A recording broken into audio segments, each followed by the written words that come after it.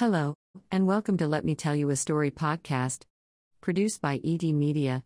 Today's story is from the best-selling novel, Journey to the Kingdom of Soul, written by author Everlast. Chapter 8. One of the night guards on his post at the perimeter wall surrounding the jungle city stared out into the moon-covered forest, and watched as a small speck of light hopped through the woods. Slowly it made its way toward the huge clearing that separated the brook from the forest. The guard did not know what to make of the dancing light, so he stood idle and waited before he alerted anyone about what he was seeing. The last thing he wanted to do was cause a ruckus, and it turned out to be nothing.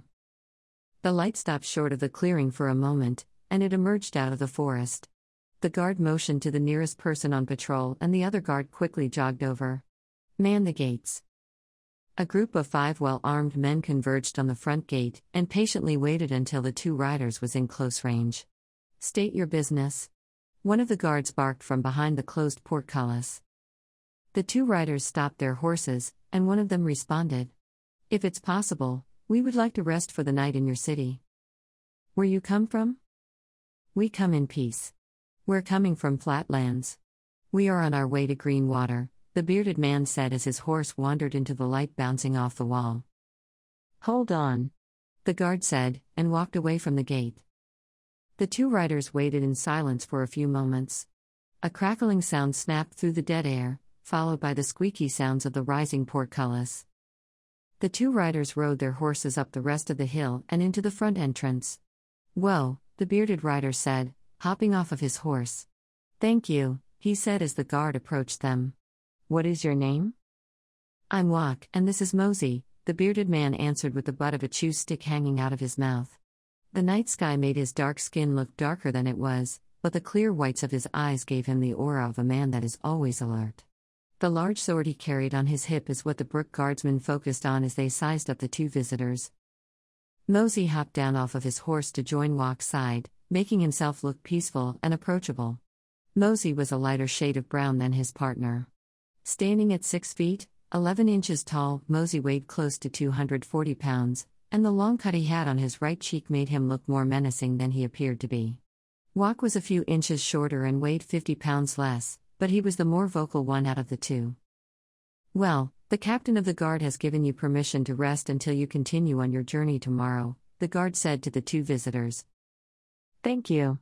We will be leaving midday tomorrow. Is there a place where we can water our horses?" Wak asked. "Yes. Wall guard Evan will escort you to the horse stables. Then take you over to the main hall so you can get something to eat for yourselves." Evan nodded with a welcoming grin. "This way, gentlemen." Wak chatted lightly with Evan as they walked toward the east of the city. The streets were lightly illuminated by a few torch lamps, which enabled the 2 travelers' eyes to roam the area intently, but not so much where they looked like they were recognizing the city. Wak had heard about the brook as being a possible place Miss might want to be in control over in the very near future. What always hindered Miss' advancement was inside knowledge of the jungle city. Before he gave his men the green light to attack the city again, he was going to need more insight on the terrain, as well as other things about the city. Wak was feeling a rush flow through his veins because he was gathering vital information for the Industry Army, and if he completed his mission he would be in a good position to finally make the rank of commander in the army. They walked into a huge barn that had tall trees on both sides, and a huge clearing behind it where the horses could go to graze at. A lone torch burned in the center of the barn, giving the place a nice taste of light, but also giving it a dangerous feel from it being surrounded by the loose strands of hay at the same time. They put the horses in empty stalls and unloaded their carry sacks. Once the horses were free of the baggage, they made their way over to the buckets of water and apples that were placed in front of each stall. Evan then took the visitors over to the main hall where they could grab something to eat for themselves. The heavy tom-tom beats and sharp harp vibrations overwhelmed them as Wak's eyes scanned the hall in amazement.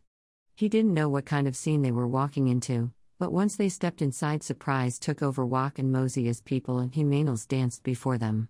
A scene neither of them had ever witnessed before. The rhymes coming from the right side of the hall made Wak turn, and he saw Papa Big rocking the hall crowd like a seasoned performer. Wak wanted to smack himself to make sure he was seeing correctly. Lady Light slid in her sultry vocals once Papa Big stopped rhyming, causing Wak to think to himself her voice was almost the best he had ever heard. It could have been his loyalty to the Industrialand culture that wouldn't give Lady Light her props over the celebrated Nipoli, but the light-skinned beauty was blowing her words so hard she had Wak considering his position about who's the best he ever heard. "Follow me," Evan said with his light grin.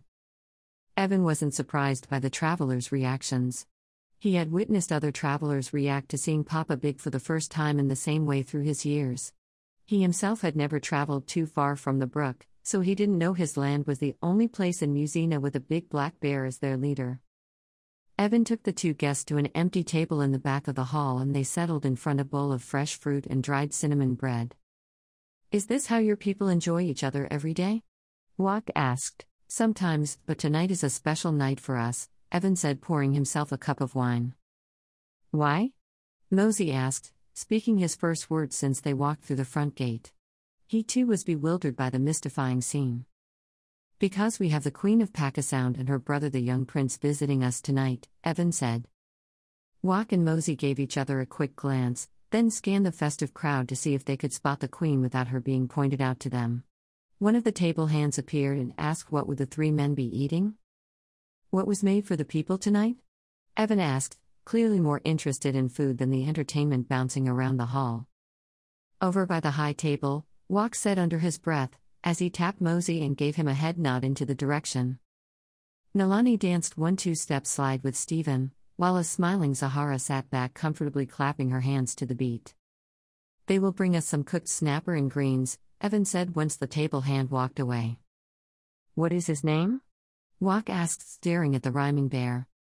"That is Papa Big, ruler of the jungle city and leader of the brook," Evan said proudly.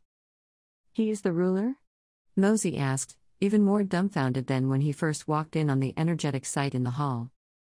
"Yes, and singing with him is his wife Lady Light," Evan added. "And he's married?" Wak said, even more confused. "And she?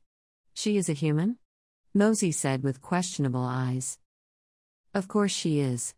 That's how it happens in the brook sometimes. Why, that doesn't happen where you come from?" Evan asked, clearly looking like the confused one now. "Not exactly," Wak said, not wanting to drag out that part of the conversation. "So how long will the visiting queen be staying in your land?" "Hopefully she will be blessing us with her presence for a long time, because word is their land was attacked and destroyed by the Industry Army," Evan said, and poured himself another cup of drink. Wak silently agreed, before he took a gulp of his own cup of drink. Once their food arrived, the hall was in full swing. Wak and Mosey watched the royal table as they ate their food, while Evan finished his food and jumped into a dance step with one of the Jungle City women. Papa Big and Lady Light left the festival, while a dark chocolate woman with long hip-length locks kept the celebration going.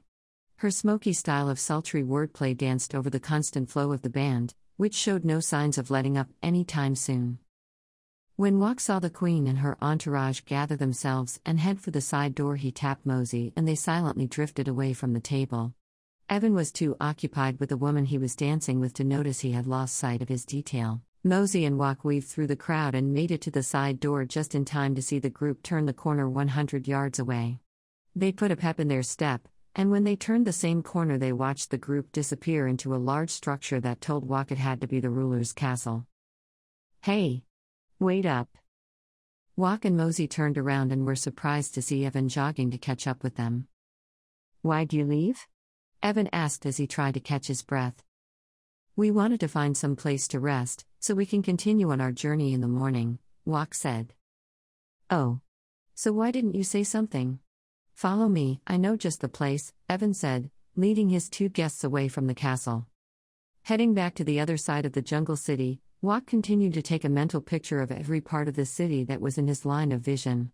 He knew for this important information Team Moose would be more than thrilled to give him a promotion in the ranks. The thought of becoming a commander in the Industry Army was a dream that could soon become a reality, and Wak couldn't wait for his moment. Real soon, Wak mumbled to himself as the trio made their way over to a wooden house, and retired for the rest of the night. Chapter break. "Sir, they're coming back," one of the sentries called out to the commander. The small hunting group sat idly around the camp waiting on word from Wak and Mosey about the inner walls of the brook. "Very good," Commander Vance said in his deep dark drawl. He stood up and pitched away half-eaten apple he was peeling with a knife. Wok and Mosey rode through the high trees and bush until they met up with the rest of the group. Everyone joined the commander as Wok and Mosey hopped off of their horses. They saluted the commander and waited to be spoken to before they made another move. "So tell me, what did you see?" Commander Vance asked with the seriousness of a human tracker locked into his eyes. "Well, Commander, there was a lot of activity buzzing within those walls last night," Wok said, wanting to limit the information he would share with Vance. "Were there any royal visitors in the city?" Commander Vance snapped, clearly frustrated with the cat and mouse game he had been engaged in. "Yes, sir," Mosey said. "Good. Will they be staying in the city, or will they be moving on to another city?" Vance asked. "It definitely appears as if they will be staying here for a while," Wok quickly answered, not wanting Mosey to speak for the two scouts anymore. They were celebrating the arrival of the Pacassound royal family, and spoke on how their presence in the city will be a boost to the allegiance between the two powers. "Oh really? Well, we'll just see about that when the army arrives," Commander Vance said to no one in particular. He looked to be lost in deep thought as he made his way over to his horse, and stopped short of climbing on it. "And you saw the Pacassound children with your own eyes, right?" "Yes, sir," Wok said. "Good. Let's go. T-Moose and the Major will be pleased with this information," Commander Vance said before climbing onto his horse and leading the search party back the way they came. Hey everyone, it's Author Everlast. I want to thank you for listening to Let Me Tell You a Story podcast. Tune in for the next episode. God bless and be safe.